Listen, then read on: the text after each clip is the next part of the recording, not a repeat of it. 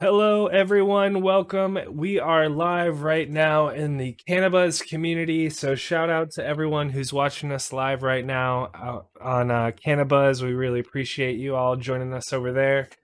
Today, we have a great episode for you. We are interviewing Michigan Matt. He's right up there. He's with his company Waverly. They're out in Michigan growing a bunch of dank weed, and we're going to be talking about everything that comes with that, whether it's the farm and what he's doing in the grow, and then what it's like being a cannabis business out in Michigan right now at the end of 2022. But before we get too far into it, I have a couple business matters to handle. First, I want to shout out our sponsor, Tiki Madman. Tiki Madman is a sponsor of the show, and he really helped us out. So we need to thank him, and you can help us by thanking him by going to tikimadman.com and grabbing yourself some genetics. Tiki is breeding with some of the latest and greatest strains out there, all kinds of different flavors. He's always dropping something new. So if you need something, go check out tikimadman.com for some seeds. And then lastly, Cannabis, our community, is now a members only community. So that means that you can join our community and subscribe to us. And that is a great way of supporting the show and supporting the community. So use the code New Year, all one word, for 50% off, and we would really appreciate your support. And shout out to everyone over in the cannabis community. So, off the top, we're gonna give you a little bit of background on Michigan Matt. Michigan Matt is an original DGC member. That's a Dude Grows crew. If you're not in the know, he's a original DGC, and he comes from the medical caregiver days over in Michigan. And we are super excited to have him on. You may have seen him on Canna Cribs, which I didn't know that you had a Canna Cribs episode, so that's pretty awesome. We are super excited to have Michigan Matt on the show. Welcome, Matt. Hey guys, thanks for having me. I appreciate you having me. What's up, Matt? Glad to have you here. Stoked that you could be with us tonight. Yeah, it's a little bit later on the East Coast over here, but I got an extra shot of espresso in me tonight, so let's see what we can do. Let's do it. Let's do it. Well, I mean, we might as well get into it. Go ahead and tell us how you kind of got started in the cannabis space and what's kind of led you up to this kind of point in time. So the cannabis space in general happened in high school, obviously, I think for most of us, and for some of us, our older crowd, we can remember the brickweed that used to come in. For the younger crowd, it's funny, the more and more you ask these younger guys if they've ever seen the brickweed, they would they've never seen it, so it's like nostalgia for them. It's kind of interesting. But when I first had my first introduction to chronic weed, that was really my eye-opening experience to what cannabis really could be like and be for. And 2009 is when Michigan went medically legal, and that's kind of around the time when I decided um, to grow. And I wanted to grow like the good chronic that I've been finding because I was tired of paying $400 ounces. And I honestly, for the first 3 years of growing, I didn't even smoke my own. Like I traded to get better than I had because I was so picky that my own wasn't even that great. And then slowly but surely kind of brought me to where I am today. So when you started out, did you like start out in at home in the crib, or how did your first grow, kind of your first medical grow, and what were you allowed to grow with a medical license or with a medical Yeah. permit? So back then, and honestly, still you can do it now. The caregiver model is one, or you can grow 12 plants for yourself, but then you can also have up to 5 patients. And for each of the 5 patients, you can have 12 plants as well. So you can have up to 72 plants. And that was like, you can still do that now. I'm pretty sure. I don't think they've taken that away yet anyways. But like for 2009 to 2018, before there was licensing and act, that's really the only laws that they had was the caregiver model. So my start was in a little 12 by 16 shed in my backyard. I had a little 2 lighter with some the 8-inch Raptors, big old reflectors with the ballast Yeah, on the walls that used to cause interference in your phone signal. And yeah. I've had those guys show up before. yeah, yeah. So I was doing that, and I was growing just one cycle and harvesting. I tried to build a little veg room out of it, but honestly, at that point in my life, I had never even grown a plant. So this was like all kind of new to me. And I didn't know what I was doing. And I was completely relying on the grow store guy that kind of helped me Yeah. learn my ways and learn how to grow. But uh, one big thing that I've learned over the last 13 years is trial and error. And like the more experience you can have and the more times you can fail, the better Yeah. grower and the better just really, you can say this in life in general, the better type of experiences you can have. I would definitely say that consistency is something that takes a while to get into a stride. You know what I mean? No doubt, yeah. Consistency, because there's like so many different components that consist of consistency, right? Like the whole pie is has to be consistent, and that whole pie has all these little subdivisions, and each subdivision has to be consistent in its own right, and each subdivision of that has to be consistent in its own right in order for those components to be working properly. So like you can like break that down so far into so many different pieces, and uh you can really um you can really start getting intricate about it. Excellent. Well, we're going to touch on some of that stuff as well here coming up. Um, but just in general, tell us about how Waverly came about. So Waverly, after I left my last place of employment, I was actually introduced to the partners that I'm with now by a good grower friend of mine, and I was fortunate to meet the guys that I did, and they were fortunate enough to have enough foresight in me and trust in what I had done up to this point, being coming from some of the commercial spots that I was in before this. Um, that they decided to invest in me. And when they invested in me, I knew I had a plan. I had a plan in place. I knew how to execute the plan. I just can't do everything myself. And I didn't have the financial means to actually get it done. So um, Waverly kind of came about with just some guys that they had a facility and they were being led astray by a wrong dude. And he was doing a couple other things that didn't really equate to proper business when you're like looking at state licensing. So he was let go from his position, and that's where I kind of came in and took over. And they already had the building and they had some of the layout kind of already put down, but there was a lot of little intricate details that had to be ironed out over the next year. It was a little over a year before we actually got the license going. So, from the time that you kind of started on to the time that you actually flipped the light on the first plant, how much time were you talking there? 13 months. 13 months. So, that's Yeah. a 13-month commitment that you had to make to build something just to get ready to rock. Just to get ready to rock. And the other thing about that was like end of 21 into this year. So, I mean, we're talking supply chain issues, we're talking labor shortages, we're talking all sorts of things that you see. And then you have to play project manager at that point, right? You have to get guys in the right places at the right times and tell them how you need things done a certain way at a certain time in order to equate to get the other guy there to get his job done at a certain time. And that's when I just keep looking at everybody. I'm like, hey, I'm not a project manager. I am a grower. Put a plant in front of me and get the hell out of my way. Yeah, there's a lot more to it, I imagine. Yeah, no doubt. I mean, you put on just a new variety of hats. I mean, as growers, I think we all know you have to wear a lot of different hats, right? Like, especially if you're coming from prohibition days or you're coming from days that you were scared about fleas. Because if your air conditioner came down, unless you knew somebody that was really good at air conditioning, you're having to fix that thing yourself.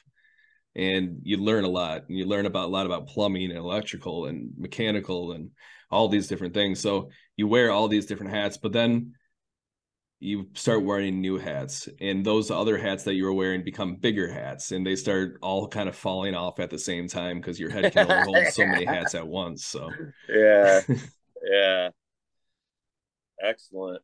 So with the new rec type of license facility, do they give you square footage to grow? Do they give you plant counts? How does that work? We are on a plant count basis. So there's A, B's, and C's licenses, at least for the grow. Like there's different license types. There's dispensary license, they call them Sure. provision centers. But as far as the grow is concerned, there's A, B, and C licenses, and then there's micro licenses. But the regular A, B, and C's, I think they're like 500, 1,000, and 2,000 plants. So, and we're a Class C facility, so we have we have Class C in both medical and adult use. So we could technically have 4,000 plants, but we're never even coming close to one of those licenses. Yeah, that's a lot. I mean, 4,000 plants is a lot to facilitate and a lot to dry and cure properly. Well, it's all scale. So, kind of, we can kind of go backwards a little bit here. And so for my little 2-liter that I had in my backyard, my shed, I went to a 40-liter and ran that as a caregiver for 4 years by myself. And, I always have a couple friends maybe come in and out once in a while to help trim, but everything else was done by me. So that was a big scale up from where I was to where I'm at. And then learning how to manage that. And then again, doing everything myself, trying to be quiet about it, because there's a lot of gray areas still in that law. So I didn't want to cross any boundaries, although boundaries were always crossed. But it just helps you with scale, because everything is scalable. So once you kind of get a system in place, then you can kind of start multiplying it out. And we can kind of get into that too as we start talking a little bit more about Waverly and some other stuff that's going on. But it's amazing how, if you have consistent data built, how you can use that data to your advantage and understand what numbers look like before they're even there, if that makes sense. Like going from wet weight to dry weight. Well, could you talk about, I'd love to hear you talk about a little bit about what you learned, maybe some few top lessons you've learned that took you from that small grow to these big grows. Because anytime you change up your grow situation, there's new problems and things that arise. And so I'm sure you learned a ton going from 2 lights to 40 and then 40 to what you have now. Do you have a couple of things that you could share? Because I'm sure there's so many viewers of ours that would love to scale up, but around those corners, there's a lot of challenges, I'm sure. Most definitely. It's a great question. And we could spend all day talking about probably little things that could add up to that. But first things that comes to mind when you were talking was patience. Learning patience and having patience and understanding that some things are out of your hand and out of control. We can definitely get into my day today, how we're in the dry room and trimming today and the air conditioner stops working. And now you can't get the part till tomorrow. So now I don't have any air conditioning running, and I got trimmers in there breathing. So it's getting warmer. I mean, I still have circulation going, but the actual compressor itself wasn't working. So we can talk about those types of challenges, but you have to also learn that some things are out of your control and out of your hands. Like microbial testing is a very huge thing. And we're going to get into testing, I think, a little bit later, but yeah, microbial testing is one of those things where it's one of those things that's kind of just out of your hands. And so if you can learn that patience and to take things in stride and take things almost day by day, I think you can really learn from each day. And that's that's like the biggest thing about scalability is, and like kind of taking that next step is being patient, understanding that you're going to have challenges and being ready for those challenges when they arise. Does that make sense? Yeah. Yeah, because I mean, I think anyone who's even started growing from even at the most simplest level understands that it's all about problem solving. Yeah. Because in order to get a product, like you said, that you want to put in your bowl and smoke, there's a lot of variables that have to be figured out in order for that product to come out in a way that you want it to come out. I don't want to sound pretentious, or I don't want to sound, or maybe I should even knock on wood at this point, from what I'm about to say, but the plants are the easy thing at this point.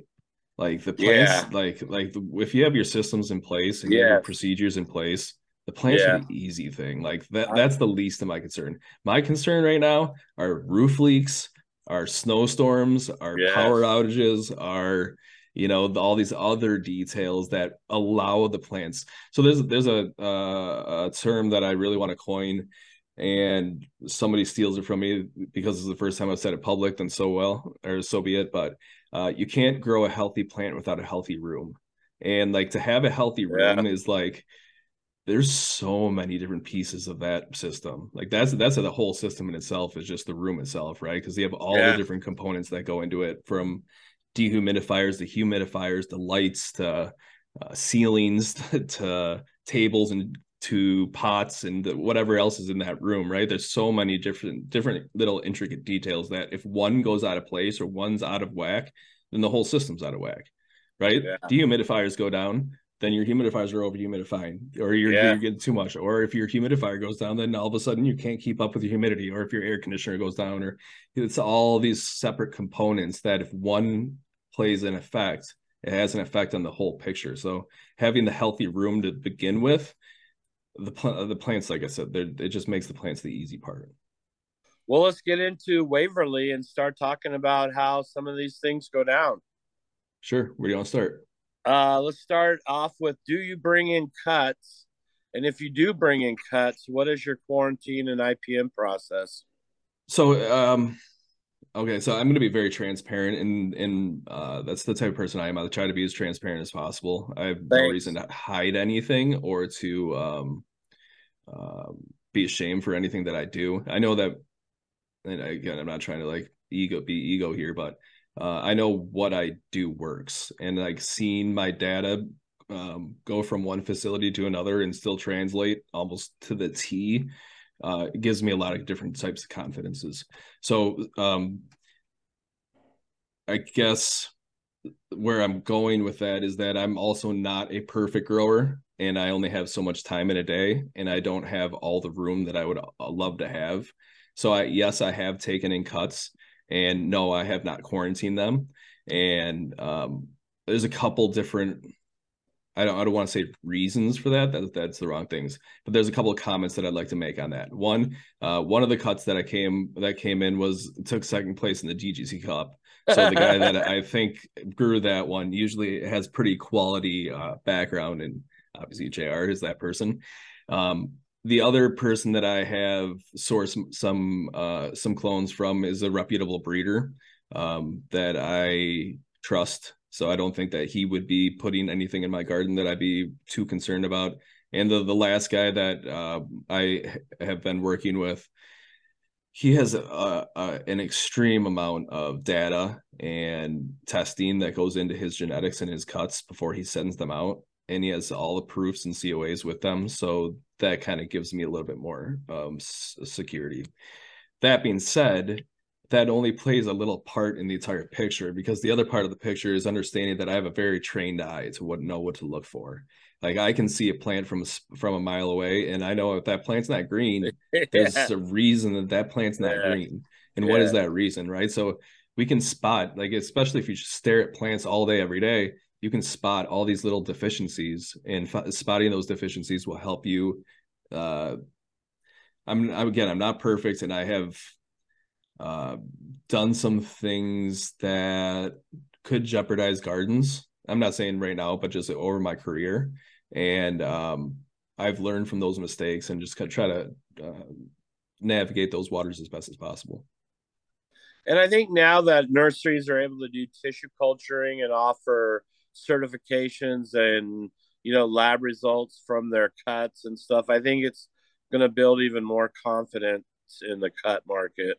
And then if you have somebody that has built credibility too, like that's another thing. Like I'm sorry, if you put a cut out there that spreads HLBD or spreads something else that comes It's in the nasty. future, Yeah. like that, you're losing your credibility. But if you're doing things right and you have good SOPs and you have things that are black and white and laid out proper, and then you have continued success with those people, then you might as well keep going back to them. I mean, nobody's perfect. Things can happen. Things can happen to anybody's garden. The best thing for IPM or about IPM is about preventative care and preventive maintenance. Yeah. So the best thing we can do is prevent. If as long as we can keep preventing, then we can kind of stay out ahead of it. But again, I'm not perfect either. There's only so much time in a day. There's only so much time in a week. So you are currently prepping a mother and clone area? Yes, we have a mother and clone area. Yeah, we grow some larger moms where I can get about 70 cuts off a mom with no issues. And then for cloning, you're doing clone domes and Yep, root rights. root rats. Yep. Right. With And a that's just space saving, right? And ease of use. Yeah, so both, yes. I haven't really thought about the space saving because I can definitely just throw some clones on the shelves, and I don't really use lighting for my clones. I just put them in veg, and I use whatever light is in the area. So ambient light, for instance, I usually tuck my clones in the corner, and whatever ambient light kind of hits it is good. I mean, we can get right down into it. I don't care. Like everything I discussed this with you earlier, JR. Everything that I have learned has been through DGC, has been through trial and error. There's nothing that I've learned that's a secret. So I'm not going to sit here and say like my SOPs are like all secretive. Like don't tell anybody that I'm doing this. Right. Like I'll tell you right now, when I clone with root riots. I clone in a mixture of 2 mils CalMag, 10 mils CloneX, and 2 mils of, for me it's Rizzo because I use a Canna. For other people, it might be like 1 mil of heavy 16 roots, or what might be 1 mil of Mills start or whatever. And then I soak that overnight. I put the cubes in the room so that it's soaked up overnight. So it gets room temperature. Then I transplant my clones into them the next day. I let them sit in the domes for 4 days before I pop the lids. Then I pop the lids and start checking them to see the moisture content that's left within the cube itself. Then I wipe down the insides of the domes and then do that every single day from then forward. Typically, well, the fastest I've ever seen roots is 5 days. And I did that, or we did that with a clone run like 2 runs ago. I'd never seen a root in 5 days. That was the first time I'd ever see that. 6 days is usually like one tiny little root will be coming out. And by day 7, see some consistencies. Yeah. Nice. And so your room is usually around what humidity and temperature? Warmer and higher humidities. So I like to run a lower VPD, right? So if I'd rather like almost talk in VPD terms, we're looking at like a 0.7 to 0.9 range of VPD just because of the way that the equipment swings within the facility. So we're looking at like 84 degrees ish, give or take 1 or 2 degrees, or like plus or minus, and then we're looking like 70 to 72% humidity or so. Nice. And now in Michigan, it gets cold and dry there. Is it dry in the winter?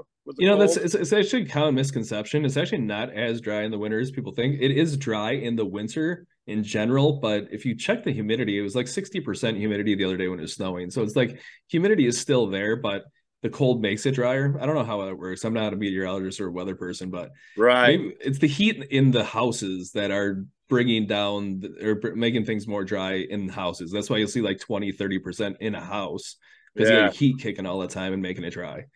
As far as the grow room is concerned, it really, for me, it doesn't matter what the weather is outside as long as I can do what I have to do inside. But to do that, you have to invest in the right equipment.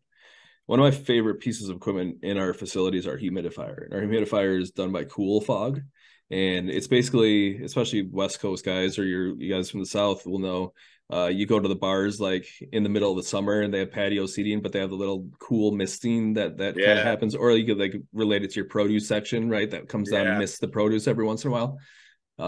That's what we have within our facility. That like humidifiers, some of the Ideal Air ultrasonics, those are like $1,000 or something like that. This one was like 18 grand just for I don't think I ever mentioned we're 100 flower or 248 light flowering rooms and a 60 light veg, so we're 160 light operation basically. But that piece of equipment, like not only does it humidify the room, but it's also cooling the room, right? Because it's coming in at whatever the RO temperature is. So the RO temperature is at 68, and it's coming in at 68 degrees, and it's actually cooling. We had just one air conditioner working in one of our flowering rooms when we first started up, and it was a 10-ton unit for 48 lights, but we were maintaining temperatures, and we were like scratching our heads, like we know these other 2 units aren't working. How are we maintaining temperatures for 48,000 watts? It didn't add up. It didn't make sense. So we grabbed a PPFD meter to make sure that our lights were working, and they were all powered to 1,000. Like we could tell by roughly 1,000 to 1,100 at canopy. And so we knew that everything was right. So the only thing we can contribute it to was the fact that that cool fog was misting the plants and misting the room as it goes. And we take very close look at leaf surface temperature. So I've always got a temp gun in my hand and looking at leaf surface temperature. Room temperature means nothing to me. It's all about what the plants are feeling. Yeah.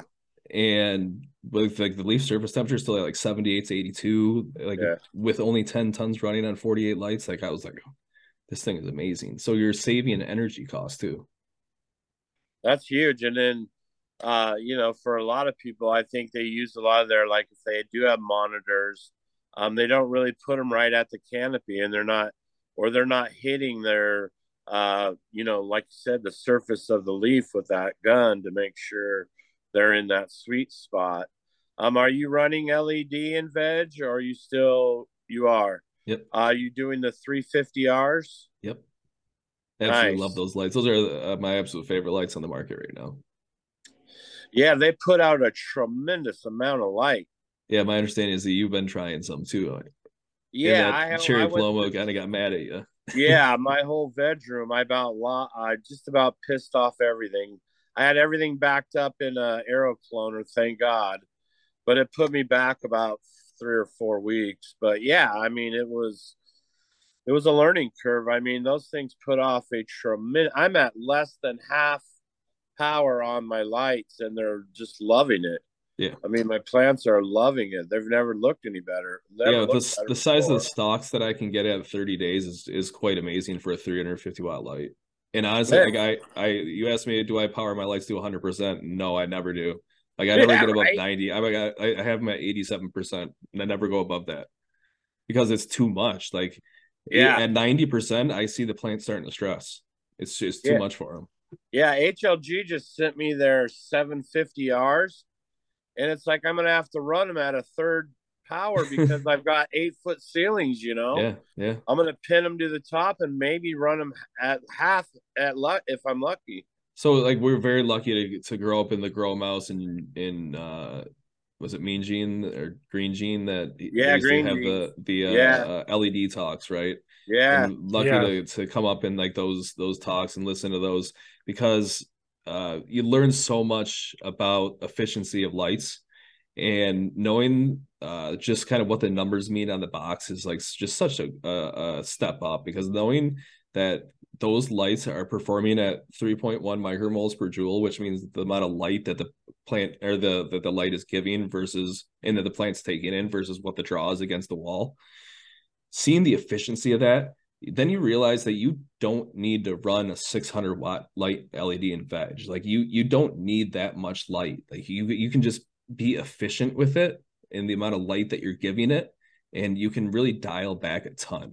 Like home grows, you want to save money on and cut your bottom lines, but it's nothing like a commercial spot, right? Commercial spots, you really have to think about every little intricate detail. And if I can cut and do my watts at 87% versus 90% or versus 100%, that's the amount of watts that I'm saving per day multiplied per year, which is going to equal amount of days of savings that I'm going to have in my power supply, right? So like another one of my things that I do is I shut my lights off 10 minutes before they are supposed to shut off. Like you go into your room at 11 hours and 50 minutes, the plants are already sleeping. Like you can see them, they're drooping. You're like, why does this look like, why did it look so bad? Are they thirsty? Are they, they're about to go to bed. So they've had their DLI for the day. So I cut my lights out 10 minutes early. And now what that does is gives me 3 days worth of savings of electricity over the course of a year. And when you add that all up over the course, that's how I lower my bottom line and still use quality ingredients to create a quality product. Yeah, and that was something I was going to ask you about, because I've seen like with the some of the stuff that was coming across from MJ BizCon, like Advanced Nutrients was talking about having nutrients for $2 a gallon, and Athena I know is running really low numbers on their stuff.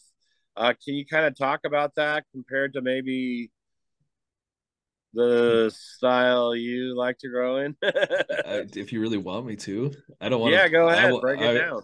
I'm not gonna like say anybody's name or like put anybody, any company like throw anybody down or put anybody's styles down. To each their own, and every grower has their own style and own thing that they do. And there's so many different circles of growers that you don't even realize how many different types of circles there are, and so many different types of cultures of growers. And so to each their own. And if the models that are out there, I'm going to carefully choose my words, the models that are out there that some of the people are catching onto and riding trains on are suitable for you, then you do you, and you can run your thing, and it's going to produce some really high quality flower. It's going to look really nice. It's going to give you really good weight. I'm not going to lie. And it's going to take great pictures. I don't know how it's going to smoke though. I'm not saying that you grow bad weed. I'm not saying that yours doesn't smoke good. I've tasted some very good salt-based, mineral-based grown flower, but the important thing to realize as a small grower, seeing the big growers only advertising certain brands, is a lot of these guys have deals with those companies. And when you have deals with those companies, sometimes you can't say everything that you're actually using. And if you can't say everything you're actually using, then you don't actually know everything that's going into what's making that product.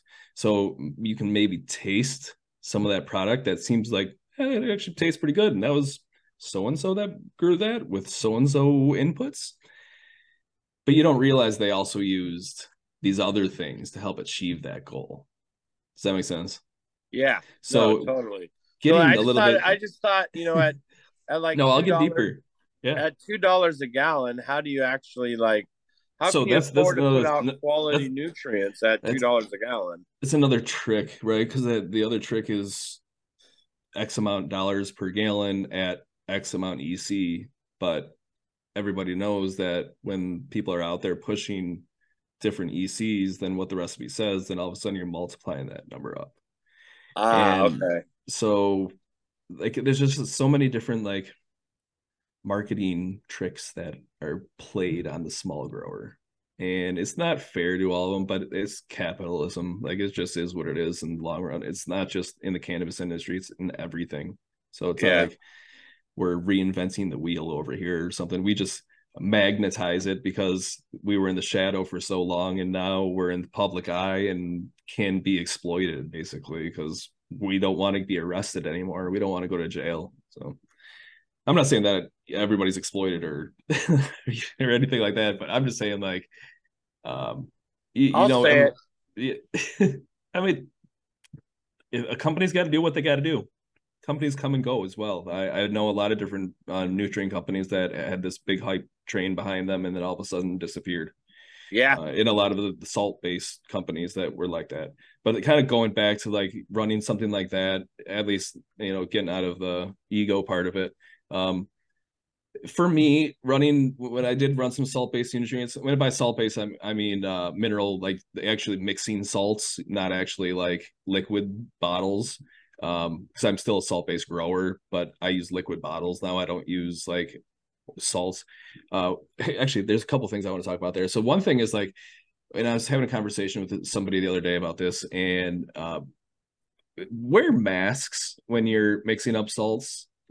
Guys, wear masks. Not only that, but even once the dust is settled, it's still in the room. And if this stuff is super concentrated to be just a teaspoon a gallon to be good enough for plant use, imagine what you're sniffing up if you're mixing some of that stuff up. That's not going to be good for you. And if you want to be in the cannabis industry for a long time and you want to do this for a long time and use that type of stuff for a long time, we need to really protect ourselves. And using the proper PPE to do that type of stuff is really important. Sorry, that was a little no, I think it's really, really important. I mean, that kind of stuff wasn't told to us back in the day when they were handing us this, that, and the other to take care of whatever problems. They didn't tell us to wear respirators. They didn't tell us to wear gloves. Right. I mean, it wasn't until Method 7s came around that even wearing protecting our eyes, glasses were even cool, and now that I'm not using HPS, I'm using LED. I haven't even figured out glasses for that yet that I like. So it's you really got glasses for LED. That's all you got to do. It seems like it because I bought LED glasses and I didn't like what I It's didn't just like it. sunglasses. Sunglasses are Yeah, fine for LED rooms. But get nice. off my little soapbox. But so like running salt based or the salt mixed nutrients. I don't know. I'm saying the wrong word. Anyways, you guys know what I'm talking about. Like you get a Yeah, bag of salt and you mix it together with your water. yeah, I just found that that stuff is so dirty and it like cakes up in the bottom of your reservoirs and it cakes up in the bottom of your pots when you start to get runoff. And then it turns your tables white when you have to, have all the runoff throughout the course of a cycle. And you just see all that extra salt and all that extra buildup. And you're just like, this is kind of gross. And then like you run something a little cleaner. And I will call out the company that I use. I use Canna. Canna is so clean. Like you mix up a reservoir of Canna and you take the pitcher out, it looks like hydrated piss water. Like yeah. it's like clean. Like you could be mistaken whether actually there's something mixed up in there until you actually grab the pitcher and look at it. And that makes such, at least to me, a big difference, like in cleanliness. When we have our runoff comes out of the bottom of our pots, we don't have a ton of white buildup that you see. You still see the media, or like our tables are still clean when we're having all of our runoff throughout our entire cycle. And But so you're using can all the way through veg and flour. yeah, I mean, I use a couple of different inputs. Silicium from 5-8 from Yeah, Joanne. yeah. Um, uh, what else we use? We use Winter Frost. We use Recharge. We use Cali Magic. So it's not the complete can of line, but for the base and we use the base and the boost and the Rizzo. Nice, nice. And so now, you guys have a team of people that come in and do a lot of defoliating at certain times for you during flower. Yeah, so we're only a 2-room operation in flowers. So that means, sorry, there's a train going on behind me. I don't know if it picked up a little bit. We have 2 rooms, and so 2 rooms kind of puts us on a perpetual cycle of roughly every 32 to 33 days. We're doing the same thing we did the last 32 to 33 days. So January or December 15th was our first harvest. So January 17th is our next harvest. So, and it'll be continuing on like that. So when we have that type of workflow, what we'll have is like twice a month we'll have weeks where we like don't have much to do, at least when everything's like dialed in and everything's going right and the building's not leaking everywhere. We get on these cycles where we can take like a lot of half days, or we can just go and make sure the plants are watered, the canopy's trained, and then we can get out for the rest of the day. So we don't need a ton of employees for that type of work. So we are operating 160 lights basically on 3.5 guys. So it's me, 2 full-time guys, and then a part-time guy. And shout out to the team. So the 3.5 of us basically do everything on our day-to-day operation. When it comes to doing what people will call a defoil, I call it a final prune, like our big final prune, which starts on day 19. We'll bring a crew of 4 girls in with us, and they'll help us knock out like 3 or 4 tables. We have 7 tables in a room, so we'll knock out 3 or 4 tables, and then for the rest of the week, just the 3.5 of us will get the rest of the tables done. So like we'll bring a crew in for harvest, right? We brought in 15 people for harvest. So we can pull down 390 or 399 plants. That's our count. 57 times 7, 399. We'll bring in 15 people so we can pull all that down in an 8-hour shift. We're not there longer than we have to be. I don't want to work every single second of every day. That's just not who I am. And I want to be efficient and I want to be effective with my time. And to do that, sometimes you just have to, again, extrapolate out your labor hours and then figure out how many employees you need, and then divide everything together and add it up and divide it again by 2, and your times it by 2, and everybody's on the same page. Wow. So it is a lot of coordinating constantly, I imagine. Yeah. And so now you guys are part of the metric system, is correct? Yep. So tell us a little bit about that lovely set of circumstances. Metric is just a database. So you can kind of just look at it as a database that builds means and averages over the course of time. And then also is the tracking system of how you stay within compliance. Metric, So you have to think like Metric has everybody's numbers, right? Like everybody that puts a number into Metric, they have everybody from any state that they have. So they get to build these massive databases and like have these extreme sample sizes that they can figure out what the means and averages truly are, and then find the people that are veering from those means and then audit them and go after them. And that's kind of what we're seeing a little bit more of right now is Michigan put a new head of the cannabis division, and he's like a retired cop or something like that, and he's been like cracking down. And one of the things they do is they'll go into Metric and they'll see the database because they have 1,000 grows, let's say. I don't exactly know what the number is, it might be more than that by now. And then they have all the data that they have from every single harvest of every single plant. So they know what the average wet weight loss is, and they know what the average this is and what the average that is. And then they can take that data and find out, why is this dude 2% off? Like, it just doesn't make sense. He's consistently 2% off. Or maybe that one harvest was 4% off. Like, what is that? And then all of a sudden we find out that these Cali packs just got busted, right? Or like something else happened where maybe more got added into the system. So, or some got taken out. I mean, it happens both ways. Don't get me wrong. So Metric is just, it's the means to stay within compliance, but it's also a way for the state and for Metric to build data that they can use almost against us. And so then you're tagging every single plant and you're weighing anything that falls off and all of that kind of stuff. Yep, every plant has a tag. Every leaf that strip is supposed to be weighed. Every stick that's thrown out is supposed to be weighed. Everything's supposed to be locked up afterwards. Like, yeah, they're pretty. I mean, you need to stay within compliance and transparent. And if you're transparent with them, they typically leave you alone. They go after the guys that aren't transparent with them and that are kind of throwing up blockers to them. And so now, with you guys having a caregiver system still in the medical system, are caregiver systems and medical systems allowed to bring product to the dispensary? So the only thing that caregivers are allowed to do that are tied in with the state grows now are bring and basically buy or sell genetics. Like, you can sell genetics to the grows or sell cuts, or like if somebody can grow a mom that can produce 1,000 cuts, they could metaphorically sell a grow 1,000 cuts. Okay. Hypothetically. But they're not allowed to bring in flower tested to the not anymore. No. It was something that was in place back in like 2018-19, but that's just because supply and demand was so out of control. Like, there was no supply and the demand was like through the roof because it just became legal and everybody wanted some. So they allowed caregivers to sell to grows or to sell to dispensaries, but as long as it passed testing, that they could put it on their shelves. But they cut that out like mid 2020. Wow. So let's talk a bit about what it's like right now in the Michigan market.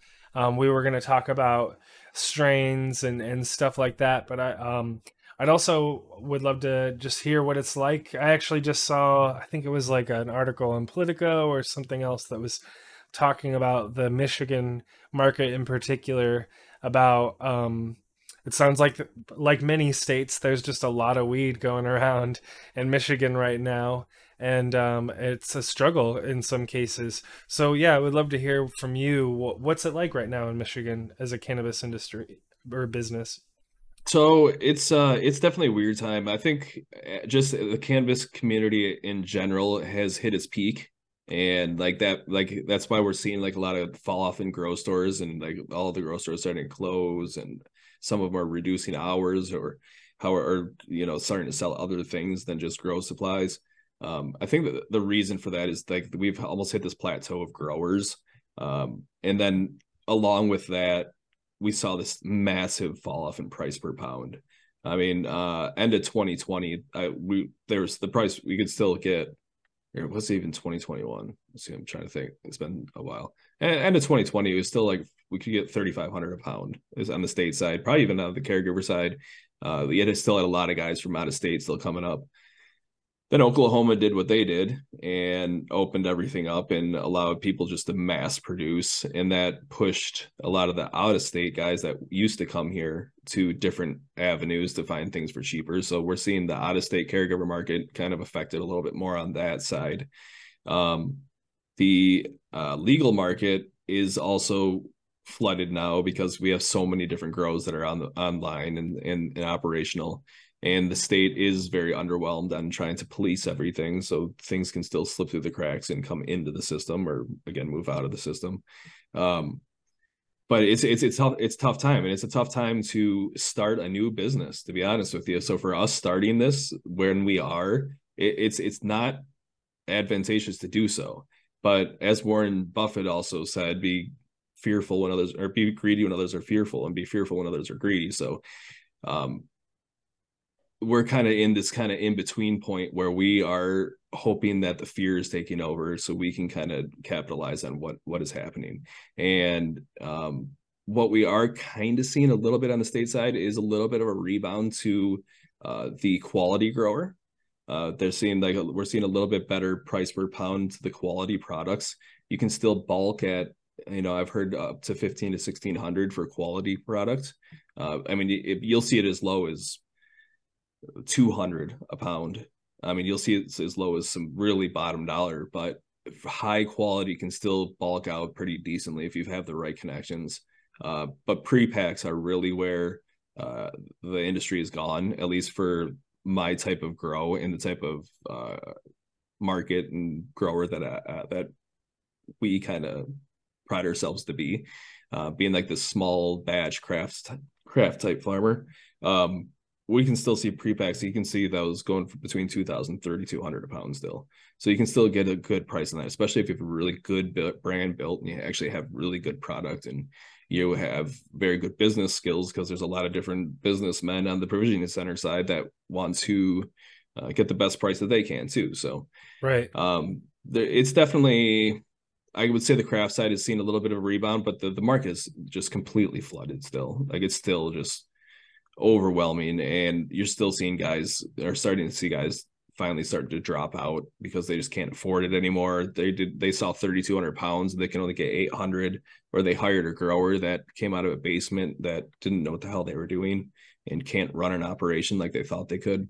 So you're seeing like a lot of different failures happen, and a lot of these different businessmen that came from other industries tried to apply what was in their industry to this, and some of it worked, but not all of it can apply. Right. So yeah. It's just a strange time. I think 2 to 3 years from now, we'll really see this evolution and this curve kind of stabilize. But we're still just in this kind of weird time of kind of like the seismographs kind of going like this still. We're seeing these ups and downs and these massive swings, but it will eventually start finding baseline. Yeah, I think that's something that we went through here in Oregon as well. It's kind of like quality will still do well, but there is tonnage of booth. You know what I mean? Yeah. Tonnage. Yeah, absolutely. And like outdoor, like tonnage, like, right. But, again, there's different circles in this industry that require, that type of production. That's just not the circle that I'm involved with. The circle that I'm involved with is more craft, more, like I said, small batch, more care about quality and flavor. So when you started Waverly, since this is a new company, and you just mentioned earlier the importance of building a brand when you're building a company, and could you break down a little bit about what that means? I imagine there's many parts to that. It's like the flower itself has to be good. You can say your craft, but then it actually has to be, of a certain quality. And then I imagine there's a particular amount of attention and care that goes into the jars and the design and all this sort of stuff. Could you talk a little bit about that? About what does it mean? Like, yeah, you got to build a brand, but what does that actually mean? So fortunately, I'm extremely hyper focused on the garden at this point, and I don't have to get into the marketing side too much. We have partners that are they have foresight enough to understand where my strengths are and to allow me to apply my strengths where they need to be applied.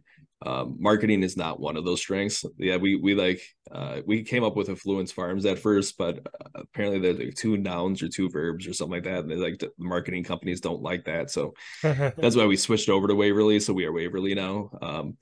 Uh, that's the type of stuff where I'm just like, it's like a little over my head, you know. Right. So as far as packaging and that type of stuff, you know, I definitely always have a vision. And I think as a group, between the partners and I have had this vision of this high quality brand, and that's kind of where Waverly kind of comes from. You know, it's like in reference to the nice shopping street in New York, you know. So it's in reference to high quality luxury. And actually, I'm looking at some sample jars that I picked up at BizCon. We've been kind of like trying to find like stuff that's more appealing to certain types of customers, and is like, it is what it is. There's 6 billion people on this earth, and we're like just such a small niche of what the cannabis community is and what the cannabis market is. Yeah. Most people are still like enamored by Facebook and flashy things and nice things and hype trains, and so you kind of have to still play to that. And that's where when they ask me, you know, what do you envision for like logo or for like strain packaging? I said just nothing cartoon.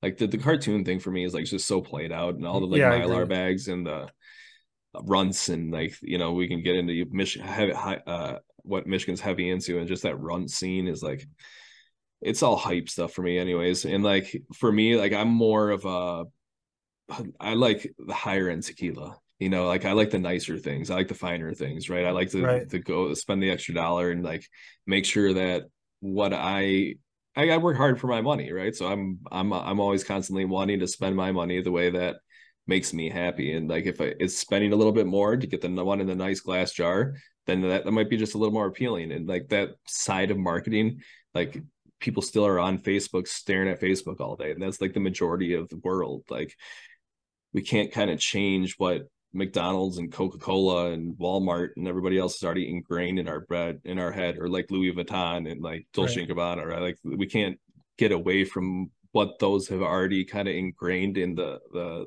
subconscious of everybody already. One last question that I wanted to throw at you real quick.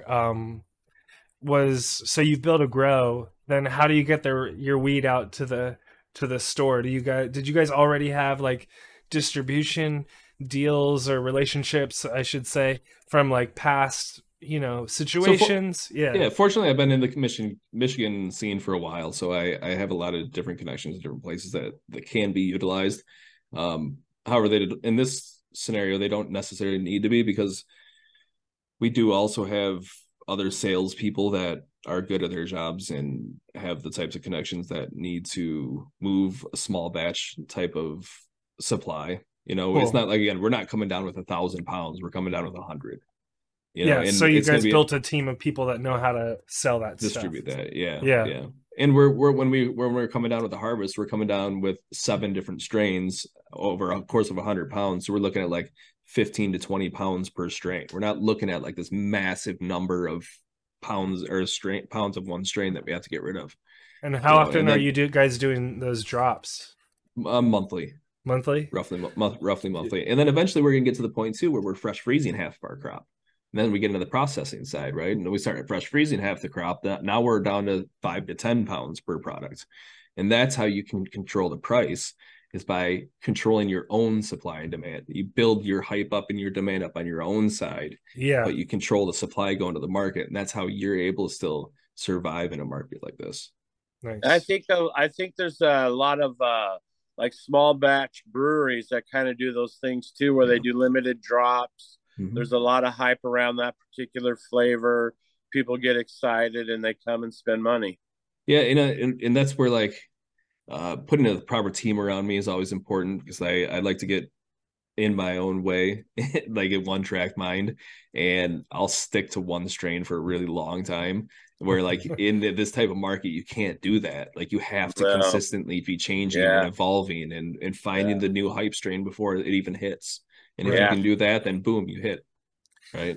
So let's talk about strains then. What are you guys growing? You just mentioned how many, like 7 in a harvest or a release? Yeah, so this first harvest is going to be six. So we have Cake Crasher, Grape Cream Cake, Caramel Apple Crisp, Strawberry Guava, Accelerant, and GMO. I think that's all of them. So Yes. do you try to cover the range of fruity to gas to dessert, or do you just kind So of like this crop was what moms I had available to me that were large enough to fill the warehouse. yeah, So right? that's like the first like four runs.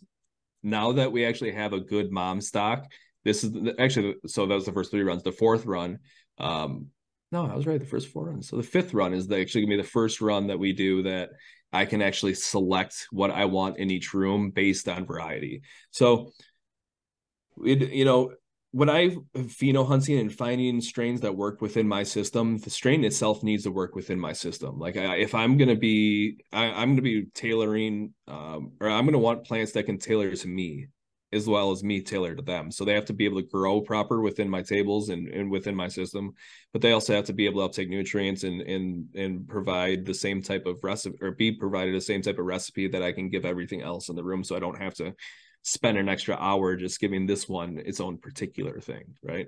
So I'm very selective in my pheno process in that, as that in particular.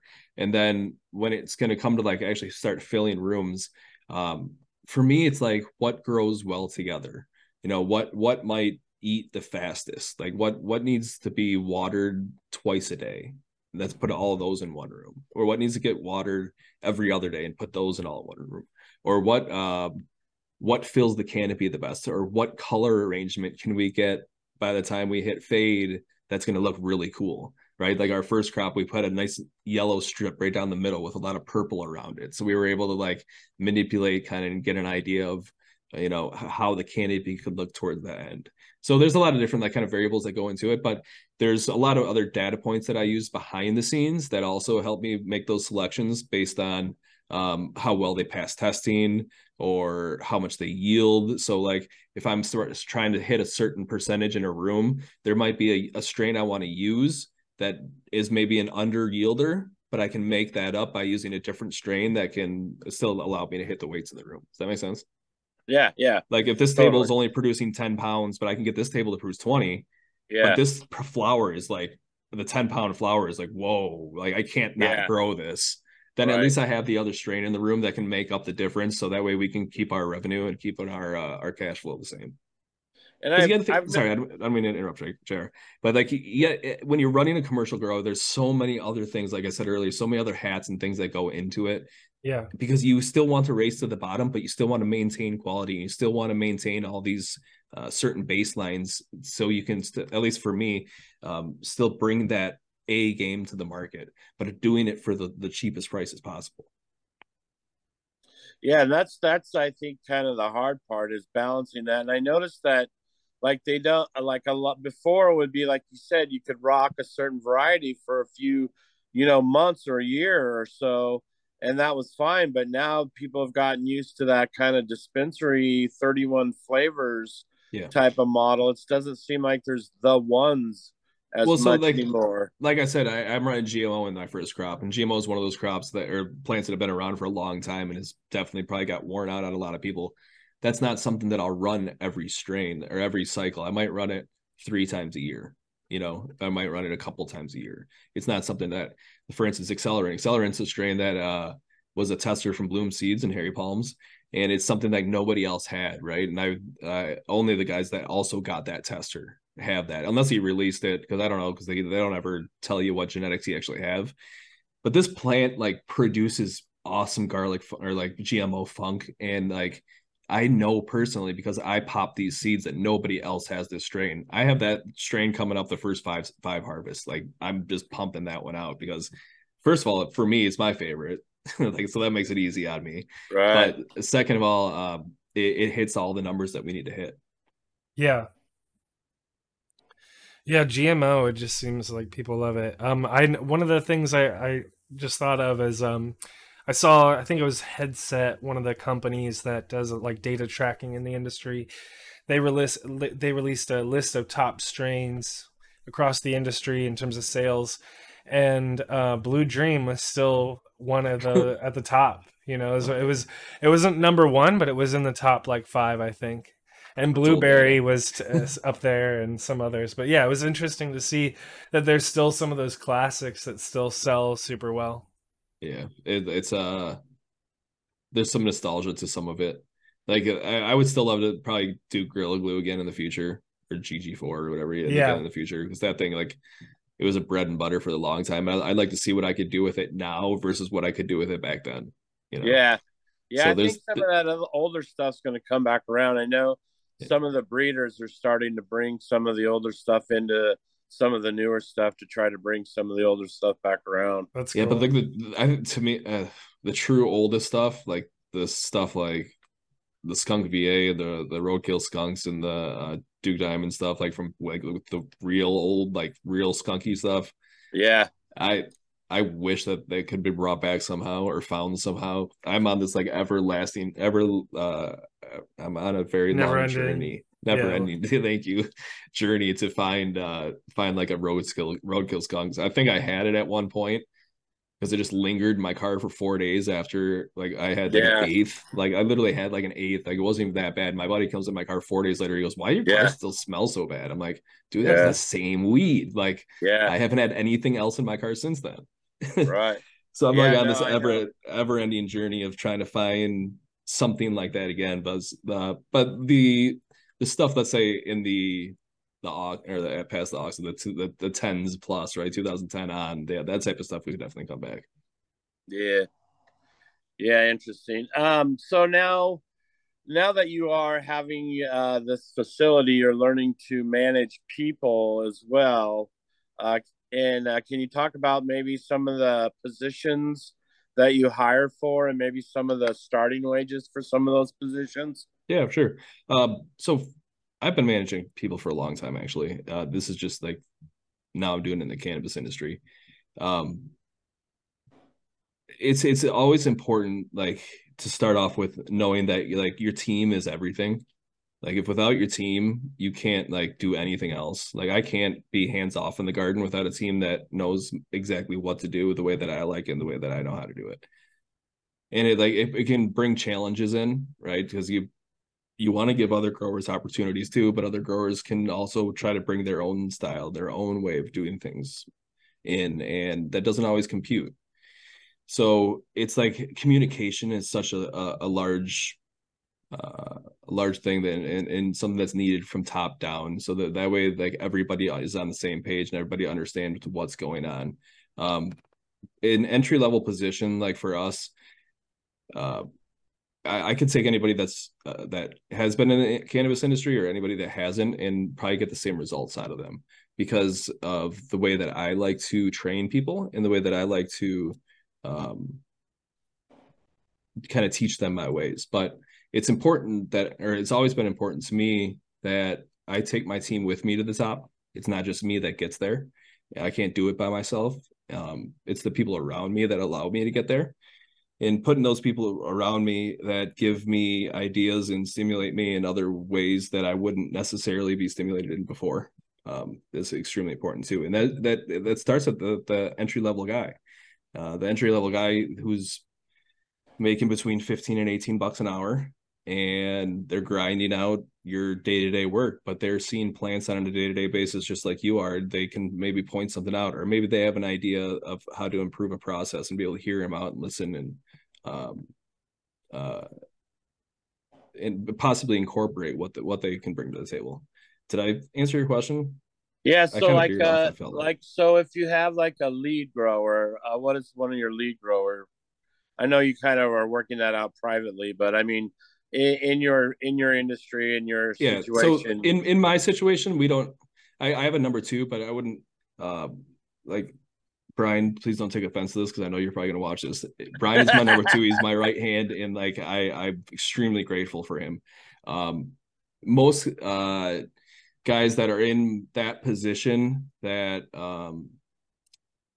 are in facilities that are larger than three person crews are probably making 50 to 60 grand a year. in other situations, obviously in smaller situations where I'm so hands-on like I am, especially to start, I kind of take on that role along with the owner, along with a lot of different roles. I Yeah. mean, again, Brian, you do great work. I appreciate you. I couldn't be where I am without some of the shit that he's been in and helped me through.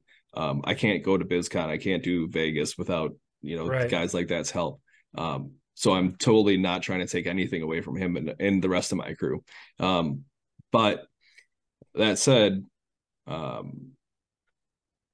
kind of encompass all those roles right now. And it's important. Sorry, this was where I was trying to go with that last kind of long-winded statement. It's important to me that my employees know that they can't have my job, right? Like, I'm a partner in this company. I have equity stake in this company. I can't go anywhere. I'm not going anywhere unless I fuck myself over. So they can't have my job necessarily. But what I can do and provide to them is as much knowledge as I have in me, and get them trained to the point where that they can go out and get their own opportunity just like I have. And that's Right. what I try to instill with every single crew member that comes in. And I try to train every single guy the same way, so that way they know that they can go on to the next job and excel. Or if we maybe expand in the future or get bigger or something, they can take on another role that would expand their capacity where they're at with me now. And so a lot of companies and a lot of facilities are looking for eventually maybe the big buyout. Is that something down the road that you guys are looking forward to, or you just kind of want to stay in your lane? Um, at the end of the day, I don't have enough equity to control what happens in that lane. All I can control is what I can control. And if that is an avenue that the group decides to take, then I'm along for the ride, because I've now set up 3 different grows from the ground. Well, the second one wasn't necessarily ground up. I kind of jumped in halfway through the project, but now this being my third one and actually going through the entirety of the process, I can go out there and do this 12 more times. Like, I have the confidence that I can do this over and over again, because I know exactly what I want, how I need it. And now I have the numbers to back it up. And I've done it multiple times in different locations that I can back it up to. So, if somebody wants to come around and buy us and we just want to go turn around and do it all over again, sweet, let's do it. I have other aspirations throughout my life than just being a 100% grower, until I'm 70. But I definitely have a solid 15, 20 years left in me in this. Yeah, you do, So buddy. Yeah, you do. I just turned 53 and I hope I got at least another 10 in me. that's what I'm saying. Well, I'll never stop growing. I have dreams of other areas of the business that I'd like to be in, but the country hasn't even evolved to the point to allow it yet. Yeah. So Yeah, that's totally. where, like, I'll spend the time doing what I'm doing now until we get to the point where there can be coffee shops in every corner. Yeah, I feel like the last couple of years have been a little bit of a wake up call in the sense that I feel like we all thought that things were going to move a lot faster than maybe they have, you know what I mean? Like I think we've seen that probably national something on the national level is still probably a ways away. And Yeah, no yeah, doubt. and Yeah. so there's still a lot of shit that needs to be worked out across every single state in the whole country and everything. Yeah. I think I don't want to go on a political soapbox, but I think it's important to realize that there's so many people affected within this industry that politically it would be a political disaster for somebody to come in and mess this all up. So we're going to continue to evolve and keep moving forward with what we're doing in the community. It's just time catching up. And then we're going to see this massive societal shifts, at least over the next 10 years or so, Yeah. with, supply chain issues, with labor shortages, with so many different things that are going to play an effect in everybody's lives, but it's going to play an effect in the cannabis lives too. And as an entity and as a part of the community, to be out in front of that and be prepared for that as best as possible is really the only thing that we can do. Well, that's kind of one of the hard questions that we ask people. It's a declining price and product. It's over taxation without representation, and then it's usually predatory lending. So, what out of those 3 things, what are you doing to kind of prevent all that from sweeping you out from under your feet? Having the partners that can do part of those things and not have to rely on anybody else.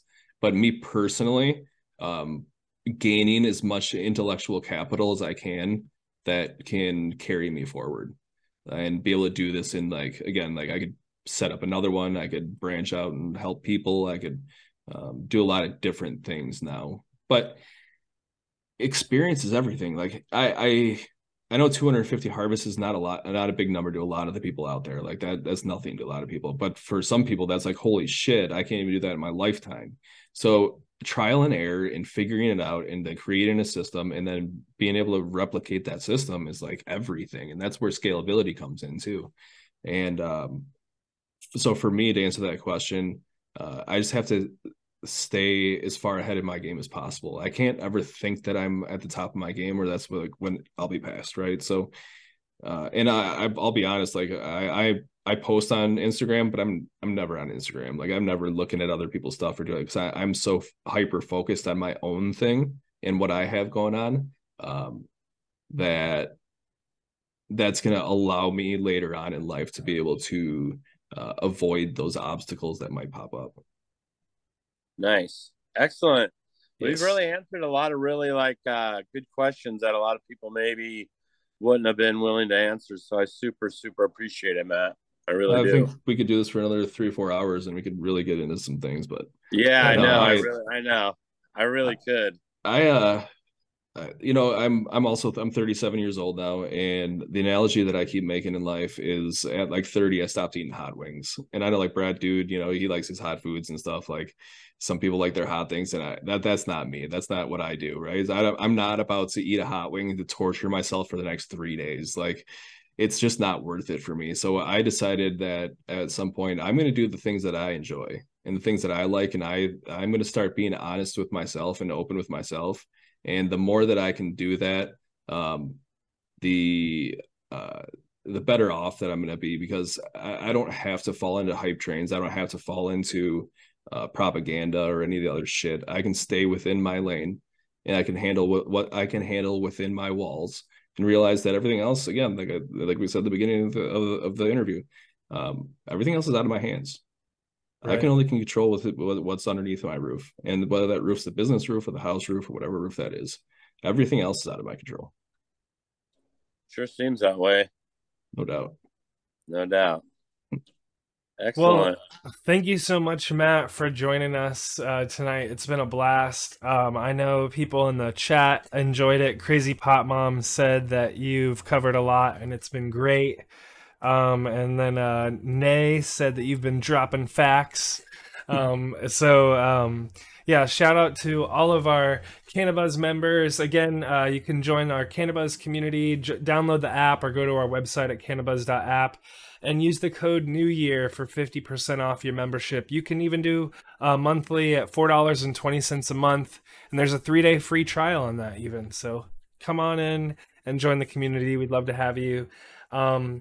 And also shout out to our YouTube channel, youtube.com/Cannabuzz, which is where you're going to be able to watch this interview, as well as a bunch of past interviews. One of the ones that I was thinking of, Matt, when you were talking, was our interview with Scotty from the Dude Grows Show and Real Growers.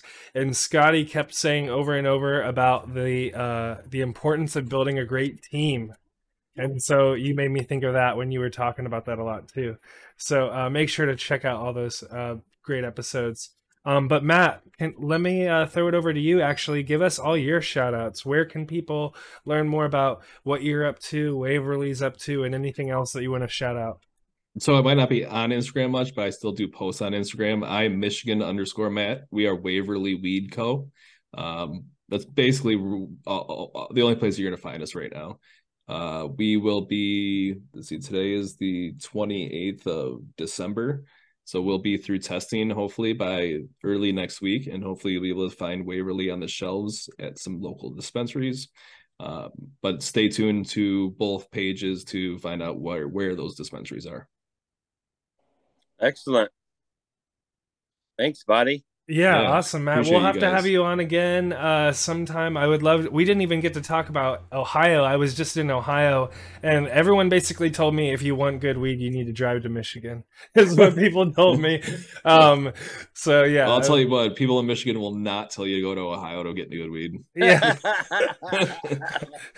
Uh, so yeah, we'll have to catch up with you again, maybe sometime in the spring or towards the summer or something like I'd be that. We'll happy catch to. up with you again, man.